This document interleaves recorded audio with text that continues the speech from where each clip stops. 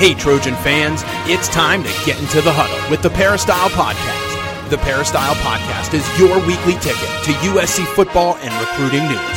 Don't forget, you can download the podcast 24/7 at our website, peristylepodcast.com. And now, here's the host of the Peristyle Podcast, USCFootball.com publisher, Ryan Abraham. Hello, Trojan fans. Welcome to the Peristyle Podcast on a Thursday. It's our USC versus BYU preview show. We're going to talk to Mitch Harper. He's here on the 24/7 Sports Network. He publishes Cougars Sports Insider. That's the BYU site on the 24/7 Sports Network. So we're going to talk to him for 15 minutes or so, talking about this BYU Cougar team. And then you guys sent in a lot of questions. It happens, in big weeks, but you sent a lot of questions. I'm going to try my best to answer them. We already had Harvey Hyde on this week.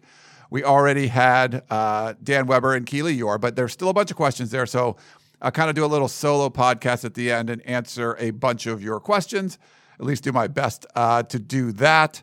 And then, of course, we have the BYU preview. So hope you guys enjoy it. Make sure you check out KABC Radio 790 here in Los Angeles. Friday night at midnight, we have our Peristyle pregame show. So it's a fully produced 1-hour show that we do here at USCFootball.com, and it's going to be broadcast on KABC, like I said. So Friday night, midnight, it's basically game day. As soon as the clock strikes game day for Saturday, our show comes on. And if you don't want to be up at midnight or you're not in Los Angeles, you can actually listen on KABC.com. But also we'll put it up in podcast form here wherever you get the Peristyle Podcast. So you can listen to that. So pregame show, you want a full hour pregame show, we'll have Taylor Mays. We'll have Mitch Harper on again. Keely, Shotgun, and myself will have awards and all kinds of stuff. So it should be a lot of fun. Hope you guys enjoyed it. We did our first episode last week, and we're going to do our next episode coming up Friday night, like I said, midnight. And it'll be available on the KABC website, and also on the Peristyle Podcast website, that feed, wherever you get your podcasts, you can check that out. All right. I want to tell you about SeatGeek before we jump into anything. Do you ever feel like ticketing websites make getting to the event difficult on purpose? It seems that way sometimes. It's as if they think they're so big they can get away with not caring about the customer experience. So what if their site's annoying and doesn't have the seats you want? Hello, status quo. The real question is, how easy could it be if those ticket sites actually cared? Well, we're going to tell you about SeatGeek because they actually do. There's millions of live event tickets with a price match guarantee at SeatGeek. They're proving right now there's a better way to do this, and that's what SeatGeek's doing. You can search for sports, live music, comedy, anything you need tickets for. SeatGeek will help hook you up and help you out. Why is it better than the rest? So take a look at the app. I have it down on my phone. There's over 50,000 5-star reviews. So that's pretty good for customer satisfaction, I would say. The process is just better. They're going to pull millions of tickets from all over the web, and then they're going to rate all of them on a scale of 1 to 10 for every event that you're looking at. And then they'll display them on an interactive seat map so you can click on the stadium, click on the arena, and see, hey, where the seat is, how much it costs, and what they feel the deal is on a scale of 1 to 10. So I use it on my app all the time when I need to get tickets for anything. I have SeatGeek app on my phone. Check it out. If you want to look at the USC Utah game coming up in a little over a week, they have tickets as low as $38. You can see where you would sit on the SeatGeek app. And they're going to SeatGeek will give you $10 off your first purchase. All you need to do is use our promo code USC. So download the SeatGeek app today. Use promo code USC, and you get $10 off your first purchase. That's promo code USC for $10 off your first purchase. Our guest, Mitch Harper. Follow him on Twitter at Mitch_Harper. He's the publisher of Cougars Sports Insider right here on the 24/7 Sports Network. You can also find him talking about the Cougars on KSL Channel 5 in Salt Lake City. And he's also the host of Cougar Sports Saturday on KSL News Radio. Mitch Harper, thanks for coming on, man. Yeah, happy to be on board, Ryan. It's great. Did I miss any of your titles? You do a lot over there in Salt Lake City, it seems like. Yeah, I do. I am publisher of CougarSportsInsider.com, and then also creating content with KSL and on radio and TV. So it keeps you busy. BYU is a passionate fan base, and this fan base really wants to consume content. So I strive to provide that on a lot of different outlets. Had a great time. I went there back in the early 2000s and had fun going to the game at LaValle Edwards Stadium. And right now, BYU's coming into this game with a 1-1 record. Tough, opening loss to rival Utah, but man, a great come-from-behind victory in Knoxville, Tennessee. What would you say the mindset of this team is right now heading into the USC game? Yeah, I think they're really confident right now, Ryan. I think that they're a team that getting that win against Tennessee, it was the absolute must-win situation because, both teams, Tennessee and BYU, they were looking to fend off an 0-2 start, and both head coaches kind of a little bit under fire. Kalani Sitake now, has been winless against Utah, as you mentioned, in that rivalry game against the Utes.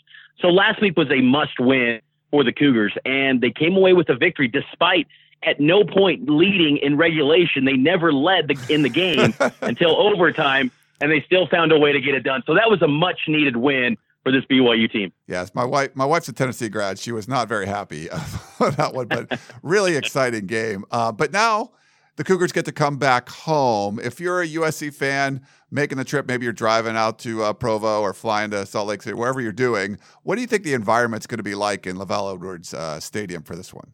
That's a great question, Ryan, because, BYU has had, like many programs out west in particular and around the country, there's been some attendance issues for the first time ever, at least in the last 40 years of BYU football. In the rivalry game, they didn't sell it out. That was the last home game against the Utes a couple weeks ago.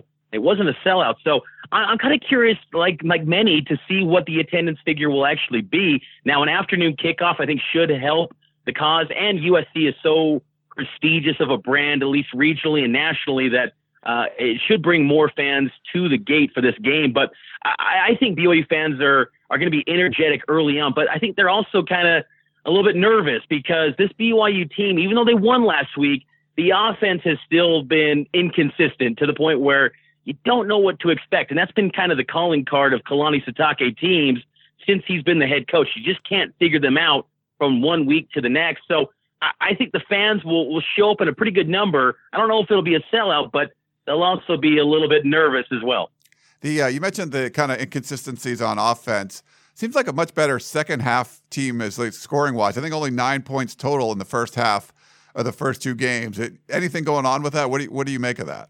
Yeah, I think that one of the big things, Ryan, is that, this BYU program, it's been this way for regardless of who's the head coach, but they're going to have a bunch of guys that are going to give effort for a full 60 minutes. They're not going to give up. A lot of this roster at BYU is the guys that dream of being at BYU. You look at the recruiting rankings as well as anyone, and BYU is not anywhere near the elite of college football and recruiting rankings. They're in the bottom half of college football and recruiting rankings, at least recently. So, but you got a bunch of guys that are going to give it their all for 60 minutes, and they've been conditioned pretty well. Kalani Sitake has made it a point of emphasis to be lifting every single day, and the workouts they were put through in the off season were pretty rigorous, and they wanted to make sure this was a team that could handle adversity and respond. Because a couple of years ago when they went 4-9, they were a program that couldn't handle any sort of adversity. So they've made a lot of improvements in that regard, but still, this is probably going to be one of the toughest challenges coming up on Saturday afternoon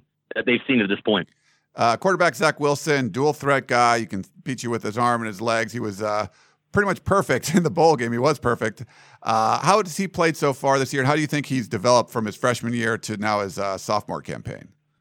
I think he's done a nice job thus far. It hasn't been lights out like it was in the bowl game. He's had that Utah game in week 1. You could maybe say he was a big reason why BYU lost. The Cougars had 2 interceptions that resulted in pick sixes against Utah. So those can be looked at to point at Zach Wilson. But I thought last week he did pretty good. They had 245 yards, 19-29. Not the greatest game, but he got the job done and made a clutch play at the end of regulation to complete a 64-yard pass to Micah Simon. So, Zach Wilson's a guy that in the offseason he was working with former NFL quarterback and former BYU quarterback who played USC the last time the Cougars and the Trojans squared off, and that was John Beck.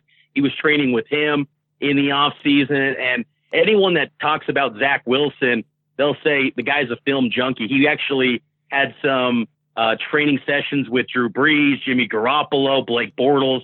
So Wilson's been a guy that's, he's dabbled with a lot of different people to kind of maximize his abilities as a quarterback. And it's kind of interesting too, Ryan. He's a guy as far as recruiting goes, very similar to that of Keaton Slovis, a 3-star kid, not the most heralded recruit coming out of high school, but seems to be a perfect fit at the program he's currently at. And I think that he is the right fit for BYU. It's just still some growing pains, and it hasn't had that great performance like he had last year at the end of the season in the bowl game.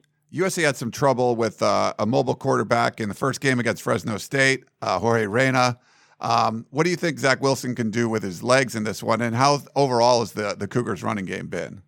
Yeah, I think the running game, I don't know if we're going to see as many design runs for Zach Wilson. That tailored off quite a bit from week 1 to week 2 against Tennessee. There was like 4 or 5 design runs against Utah.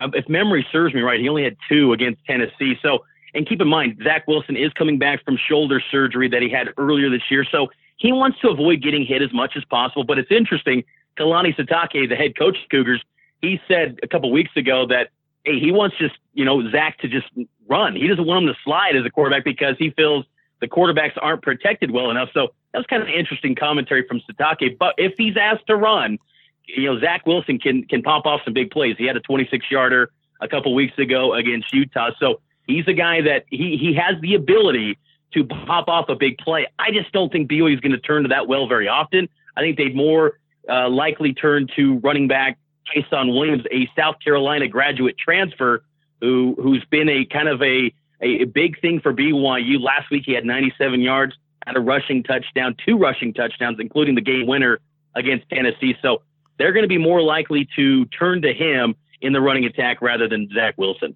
Switching over to the defensive side of the football, it looks like the BYU pass defense has been pretty good this year. USC's strength is definitely going to be through its wide receiver core. Any kind of insight to the matchup between the BYU secondary and USC's receivers? Yeah, number 20 nationally in pass defense. But I got to say, Ryan, I think since Kalani Sitake has been the head coach, I think this is the toughest challenge that BYU has faced since Kalani's been here as far as defending the pass. I mean, I looked through all the opponents that Kalani defenses have faced, and I just think this is the most prolific passing attack that BYU is going to see since Kalani's been the head coach. Now, as far as the personnel goes, the star of BYU secondary, well, the 2 stars are Dayan Ghanwoloku at right cornerback, and then also at strong safety, Austin Lee, a former Utah transfer. Those are your top 2 guys. They're going to be, I think, the stars of BYU secondary. Now, they also moved a linebacker, Zane Anderson, who was at the outside linebacker spot. They call it the flash linebacker position. They moved him back to free safety last week against Tennessee. He's now at free safety permanently moving forward the rest of the way. So he gives them more athleticism and try to maximize, get that best 11 on the field. So they got some talented guys. And I think that there's, going to be some opportunity to get some takeaways potentially with this group. They are pretty aggressive, but at the same time, I think that this is the toughest challenge they've seen to date. Tyler Huntley at Utah, good, solid quarterback, nothing too special. Jarrett Garantano at Tennessee, I don't think he was that great of a quarterback. This will be the toughest challenge for the secondary to date this season, and I think in the Kalani Sitake era. What about the front 7? I think 9 different guys have tackles for loss so far this year, but just 1 sack. I think they've had a little bit of trouble stopping the run. What have you seen from the defensive front 7 for the Cougars? Yeah, the defensive front 7, I think, is a strength, especially the defensive line, the interior of the defensive line in particular. Kairos Tonga, he's the most noteworthy guy. He's 6'4", 321. He's a junior. He was a 2-star recruit coming out of high school. He was originally a tight end in high school. He was a Utah signee when Kalani Sitake and Elisa Tuiaki were at Utah. He goes on a 2-year Church of Jesus Christ of Latter-day Saint mission, comes back, signs with BYU, and he's become a big thing for BYU. Last week, battled some knee tightness, a knee issue, so kind of limited his availability last week, but he's full go this week, and he's going to be a guy that I think potentially could be an NFL player next season. I think this might be his last year at BYU, but then other guys like Lorenzo Fauatea, he was a 3-star kid, Bracken Elback. They got some massive individuals along their defensive line, but as far as creating havoc and getting to the quarterback, that just hasn't happened as much, but they're good run stuffers. They're going to be guys that, and it hasn't bore out yet. I mean, the run production of the opponents has been pretty good for the first 2 weeks, but I think that BYU feels confident they're going to turn the corner eventually in stopping the run. So I think that's a strength of BYU's team. And then at linebacker, the guy to keep an eye on is Chaz Ayu. He's now taking over that outside linebacker role for Zane Anderson, who, like I said earlier, moved over to safety. He's a former 4-star kid, had offers from a lot of programs around the country, probably the most recruited kid on BYU's roster. They're really high on him, and that was one of the reasons they made that position change, was to get Chaz Ayu on the field in that outside linebacker spot. They're really high on his abilities to make big plays. Mitch, any significant injuries, updates on that going into this game for BYU?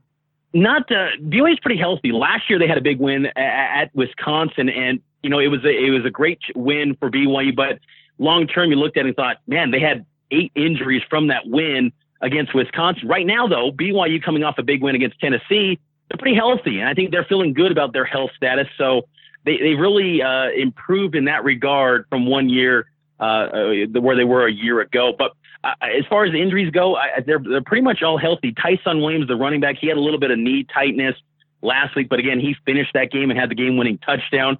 So that might be something to monitor. But other than that, though, BYU is a pretty healthy group at the top end of their depth chart. So I would expect all the guys that you see in that first string of their depth chart to be playing this Saturday afternoon in Provo. Yeah, it's interesting. USC's kind of in the same boat outside of, JT Daniels, blowing out his knee, but they bounce back with that. Yeah, so both teams should be pretty healthy.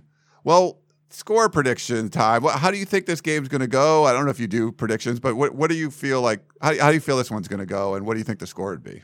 It's interesting to me, Ryan, because I feel like on paper, to me, I feel like USC should win this game going away. I feel like, because the BYU offense has just not shown enough to suggest, at least to this point, that they can keep up with USC. Because I think USC is going to have some big plays. I really do. And that's what makes me kind of pause. But at the same time, I'm looking at the line and seeing BYU's only a 3.5-point underdog. And it's, kind of trending down in terms of favoring the Cougars potentially if you're monitoring those sort of things. So it's tough to read, but I think that BYU will score some points, maybe more so than what they've done in previous weeks.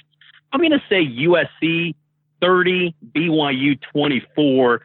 I think BYU might add a touchdown late, kind of make it look closer than it would appear. But I think the biggest thing for BYU in this game, if they want to keep close and pull off the upset against USC, is they got to win the turnover margin, because I think if they cough up the football, that might be all she wrote for BYU. They are a team that requires to win the turnover margin. When BYU doesn't cough up the football under Kalani Sitake, they're 8-1 as a record when not giving up the football. So that is going to be of the utmost importance for BYU. But ultimately, I'm going to say the Trojans get it done 30-24. All right. He is Mitch Harper, publisher of Cougars Sports Insider, right here on the 24/7 Sports Network. Thanks so much, Mitch, for coming on. Hey, thanks, Ryan. All right, great stuff from Mitch there. We're going to take a quick break and come right back and answer all of your questions.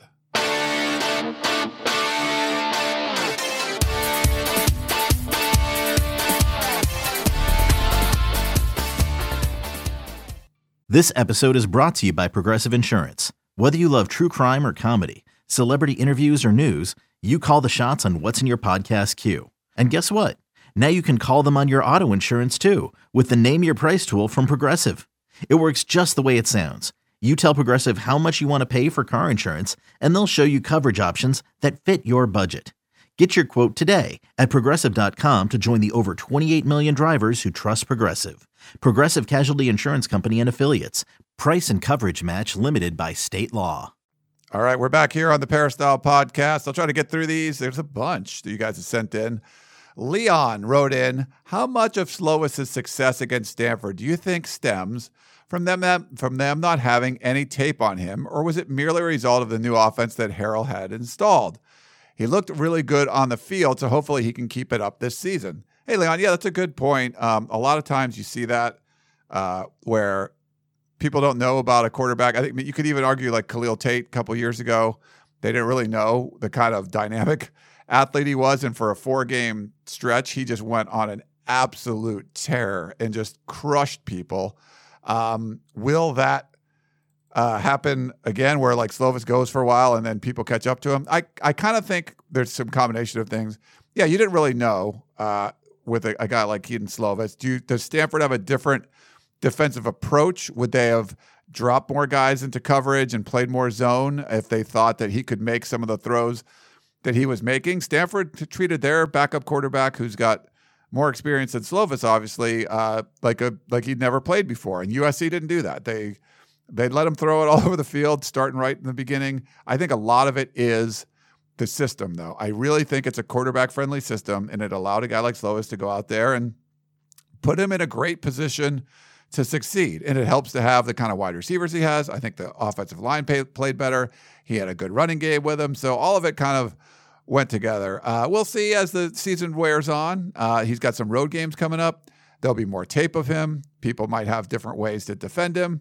But I think it's going to be more about how you defend the offense, not necessarily just Keaton Slovis. Chris Peterson's figured that out for Washington State. I mean, he shuts them down every year. It's a different kind of air raid, but I think you might run into some defensive systems that are just more suited to stop those kind of offenses. And then, it might be coming down to, can he make the right throw, the right play, something off script. We'll see. I don't think he had to do a whole lot of that in the game against Stanford. All right, let's go. Adam from Bakersfield. He said, I just heard the news about Devin Williams going into the transfer portal. I saw his body language when being taken out for Pittman, and it wasn't good. The first thing I thought was he wasn't going to be on the team much longer. I want to know your thoughts on this. Fight on, Adam in Bakersfield. Well, that's a great observation, Adam. I wasn't really watching him specifically. The first game, there wasn't a lot of substitutions, and we saw substitutions right away, but it wasn't like Devin Williams was involved. You saw Drake London get involved on that first drive, and he had a big play. So a freshman comes in and is getting a little bit more run than you. I think it's understandable. We haven't had a chance to talk to him yet. I think our Chris Trevino's been in contact, but I don't think he's really going to say much on the subject. But we'll see. I mean, he's a great kid. You'll wish him the best. If he could end up back at USC. We've seen that happen numerous times. But even a guy like Velus Jones, who he's getting a lot of run on special teams, we haven't seen him do much in games either. And he was in the transfer portal. So grass isn't always greener. But if you saw that from his body language, I believe what you're saying, and that would make sense. But I didn't see that specifically. Mark Child wrote in, as the university starts its search for a new athletic director, what do you think if instead of looking for experience as an AD, they chose to look for a person who has a background as being sharp in negotiating media contracts and endorsement contracts?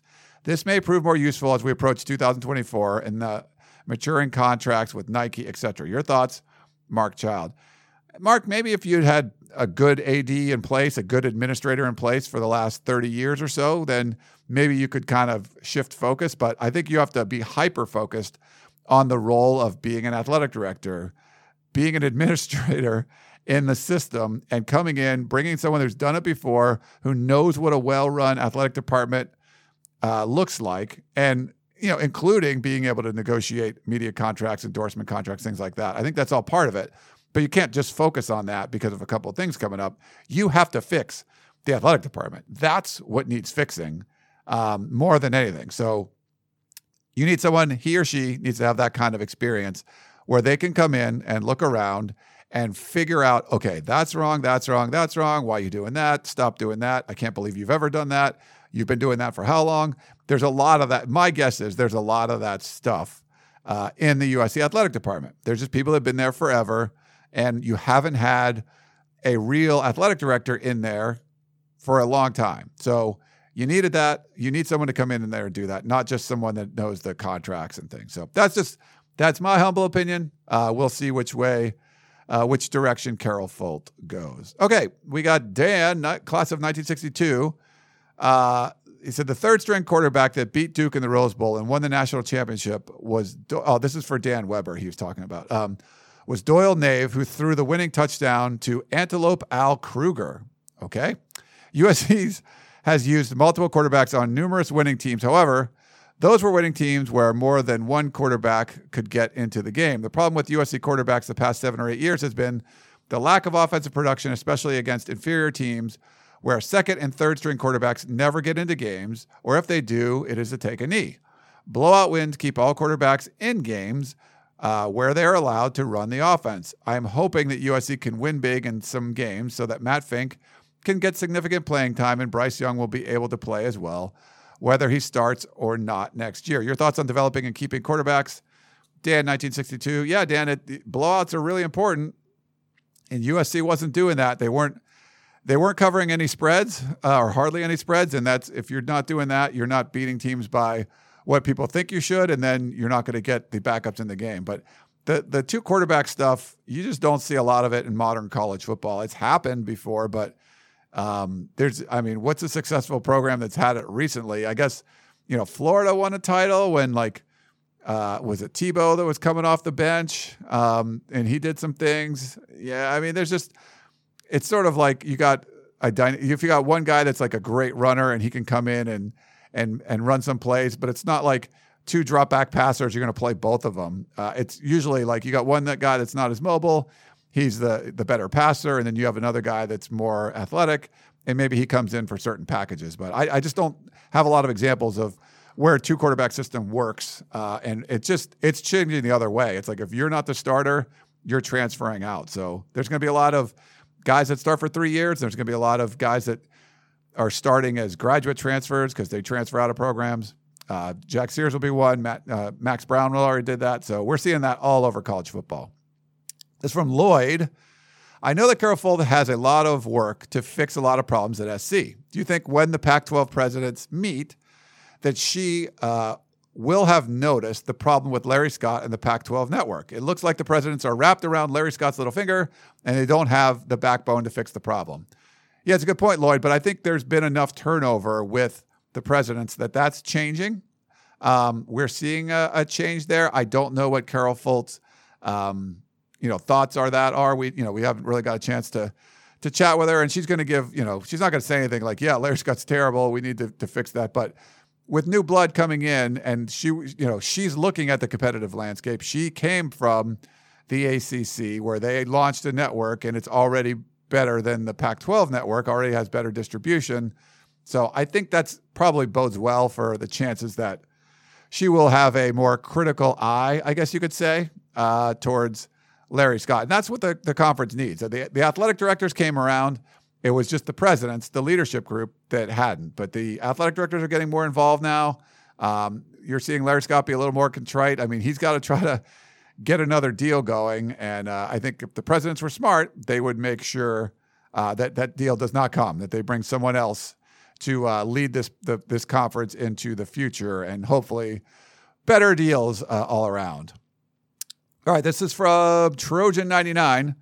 Just listen to the podcast with Dan responding to the time management question in the first half. I agree with Dan that there was no need for Coach Helton to call timeouts prior to the final drive. However, I personally believe the clock should have been run down more. USC had the ball on 1st and goal with under a minute to play and 3 timeouts. The first play is a run that gets stopped, and I noticed Helton running down the sideline to call timeout. I believe with 3 timeouts and 3 more downs to get a score, the clock should have been run down to 24 seconds before the timeout. If the team is stopped on the next 2 downs, then there would be one final play to end the half, as each play would take an average of 10 seconds. If the team scores on that very next play, as it did on Saturday, then you leave the opposing team with under 15 seconds to do something.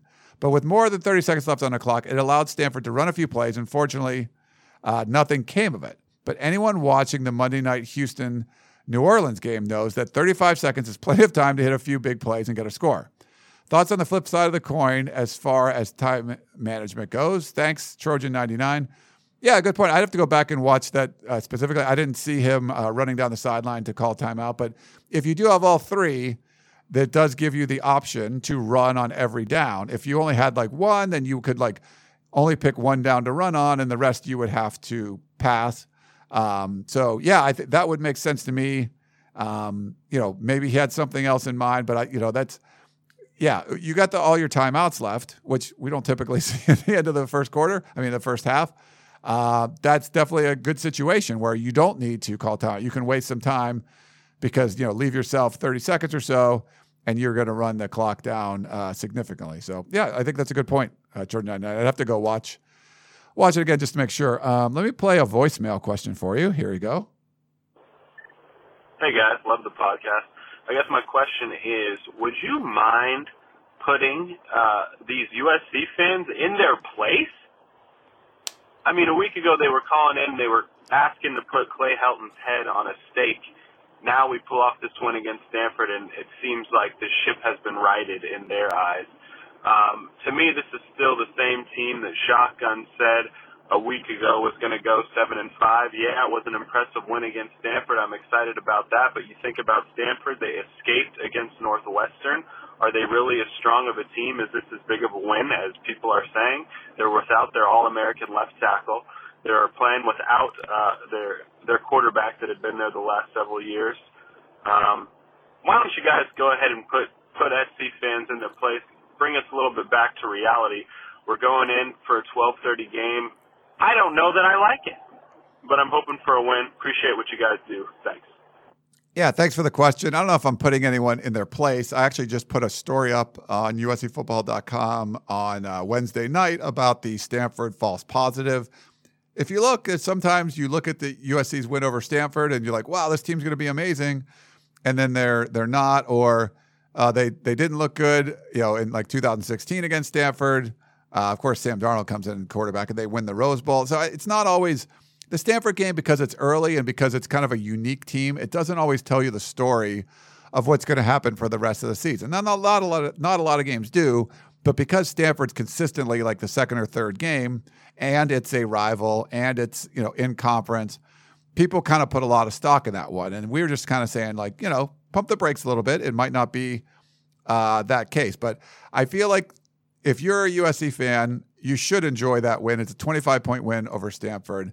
If you're a USC fan that really only wants Clay Helton gone, I mean, it doesn't, just because you beat Stanford by 25 doesn't mean that there's not going to be a coaching change at the end of the season. There's a lot of season left. It's only 2 games in. But if you're a fan, just enjoy it. It's Stanford. You should hate to play. Stanford is not a team that USC fans should like play. You don't like to see UCLA win. You don't like to see Notre Dame win. I think Stanford's pretty close to that. So, yeah, enjoy the win. You get to beat the crap out of a rival, someone that's had a winning record against you the last decade. So that's rare. It doesn't happen all the time. So you get a chance to get a big win like that. I think just enjoy it and see how things play out. You can still think Clay Helton's the worst coach, even if he goes undefeated this year. And you could still think USC's the greatest and Clay Helton should be the coach forever if USC finishes 6-6. Like, whatever you feel, like, that's fine. So I'm not going to chastise any fans. It's just the issue I have is when fans go after each other and it's like, no, my way of thinking is right. You should back Clay Helton no matter what, or he's the worst coach ever. If you back him, you're the biggest idiot. Like, I just, people have their own opinions. If some people just want to back the coach, that's fine. Some people don't like the coach, that's fine. That's you're a fan. You're entitled to your opinion, but you got to let the others have theirs too. Give them your case. You can make an argument like, here's why I think, but I hate it when the people say, here's why I think, and if you don't think that way, you're an idiot. So we see that a lot on the message boards. All right, thanks for that question. We got Jim B. He said, I read Dan Weber's article, Time for Some Team Building at USC. He seemed to be saying that the people being mentioned in the press are not the kind of people we are looking for, but he offered about 4 people who could get the job done. My question is, what is your gut feeling? Do you think that we are going to get someone who will really drain the USC athletic department swamp, or are we going to end up with another yes man who will take the big bucks to join the USC Country Club and do nothing and not rock the boat? I sent the link with your article to that email address that they gave out. Do you think there's a good chance that they will actually read it, or are the chances slim and none, where none has a lot better chance than Slim does? Fight on, Jim B. I don't know the email address they get out. Like, they're probably going to have a lot of students manning it and maybe come up with different things. I don't know. I don't know how that's going to work. A lot of people said that they sent emails to that. Thank you for sending our article in there. I do feel like USC has become, the athletic department is so dysfunctional, and I think Carol Folk comes in fully knowing that. The fact that she gets rid of Lynn Swann as quick as she did, and the fact that he had nothing to say going forward, in the statement, it wasn't, they didn't name Steve Lopes, who's number 2 in the athletic department, to be the interim athletic director. They can't name the number 3 person because she was arrested by the FBI and fired. Lynn Swann is gone. They bring in someone outside who has been around before, in Dave Roberts. My gut feeling is, Jim, that they will make a good hire here, that Carol Folk will hire an athletic director and not somebody that's a USC person. So that's my gut feeling on this one. But, we'll have to wait and see. It's USC. They've made some weird decisions in the past. This is from Bill. He said, I went to USC in the 1960s. I could not tell you who the AD was, unless I dig out the yearbook. Jess Hill, maybe. Rest in peace, Jess Hill. He was a former coach and athletic director. I don't remember what years he was the AD, though. Did not know who football's offensive director was. I remember cheerleaders had to be guys, and I do not recall if there were women's teams. Two big mistakes. I do remember that John McKay was a football coach, and if you ran into him on campus, he was friendly and would answer questions. I also remember when Mark Harmon's, and he said Gibbs' dad, Tom, spoke to us something about Christian values. In the winter, we would go to the gym and play basketball with football players and Bill Lee. I also remember that records and ratings were tossed out the door in games with traditional rivals such as UCLA, Stanford, and Notre Dame, and maybe Cal. So forget Saturday's great victory and big score against Stanford. It is likely that neither team will play the same in the next game. The jury is still out on this young and talented group of Trojans. Rating stars do not measure the heart and gamesmanship of real players. Destiny beckons, but so do pitfalls and surprises. Hoping for the best, bear down. He said, I also went to Arizona. Okay, fight on two. It could be a bitchin' season. Bill in Farmington, Connecticut, USC, 1963 and 1965. Big fan of USC track. Well, thanks, Bill. It was kind of all over the place. But yeah, that's, I think if you have a good athletic director, you probably won't remember who he is. When you have terrible athletic directors who make these bad decisions and hires and everything, yeah, you're going to remember a lot more about them. But yeah, I think the athletic department was very different back then. Title IX, all the changes that have happened, all the women's teams, things like that. All right, we got another one from Jim B. Is it a foregone conclusion that Jack Sears isn't coming back this year? He didn't come back for a Stanford game, but maybe he just wants to see how the new kids will do. Obviously, he doesn't want to run the practice squad for a whole year. So if Slovis looks like he's the next Sam Darnold, then Sears won't be coming back. But what if Slovis goes out there and shows he's just not ready for the big time? Why wouldn't Sears want to come back? As I understand it, he has 2 years left, whatever he plays this year or not. Just thinking Jim B. So actually, Jim sent this in before the Stanford game. He did look, it kind of looked like the next Sam Darnold. Yeah, I think that ship has sailed, Jim. I get it. I mean, you want to have him around. There's different, there's just different personalities at play, and I get it. You go from, you think you're going to be the starter and you're number 4. You don't want to be around there. So he can do his own thing. Maybe if one more quarterback gets hurt, he would think about it or something. I don't know, but it just doesn't seem like there's going to be any kind of connection there, Jim. So, but with as good as Slovis played, I think we can end all the Jack Sears talk.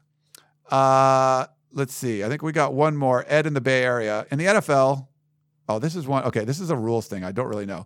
In the NFL, during a punt, only the end men, eligible receivers on the line of scrimmage at the time of the snap, or an eligible receiver who is aligned or in motion behind the line and is more than 1 yard outside the end man are permitted to advance more than 1 yard beyond the line before the ball is kicked.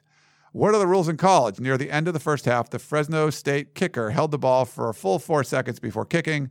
Thanks and fight on, Ed in the Bay Area. So we do see a lot of those rolling to the right punts. I don't know if there's a specific rule that's different for college or pro. So if there's any kind of rules experts out there, write us in and tell Ed in the Bay Area, and we can read it off to him in the next one. So it's, I don't know. I'm not sure about that one. We have to ask some referee or something like that. Okay, I think we're going to wrap it up. I think that's all the questions that we had. Thank you for sending those in. It's always fun to do our best to answer those, and the solo ones are kind of fun too. But hopefully you enjoyed the Mitch Harper interview, get some extra insight into what BYU brings to the table. And then, of course, make sure you tune in KABC radio here, 790 in Los Angeles. Friday at midnight is when they play it on the air, but we'll have a podcast version up as well. So hope you enjoy that. Hope you enjoy the game this weekend. If you're driving out to Provo or flying out there or whatever, have a great time. It should be a fun environment, as Mitch said. So thanks very much for tuning in, and we will talk to you next time.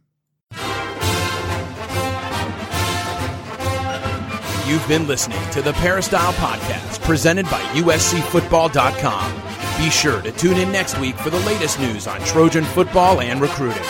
Don't forget, you can automatically download the podcast directly to your smartphone or tablet for free.